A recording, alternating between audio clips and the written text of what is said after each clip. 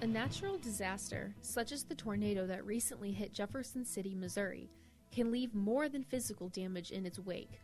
Tragedies like these can also have a tremendous psychological impact on all those affected. MU healthcare psychiatrist John Lauriello says that it is common for victims to experience mental health challenges after a natural disaster.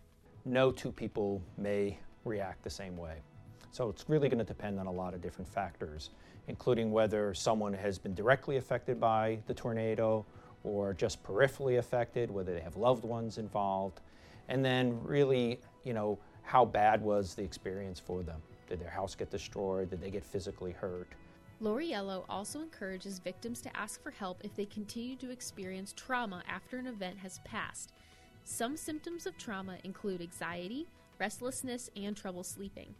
I think a good rule of thumb is that if these symptoms are still continuing after about a month and they're really affecting one's life, their job, their interactions with their family, their simple things like their sleep and their appetite, then it's probably time to start talking to someone and saying, hey, I seem to not be able to shake what happened to me.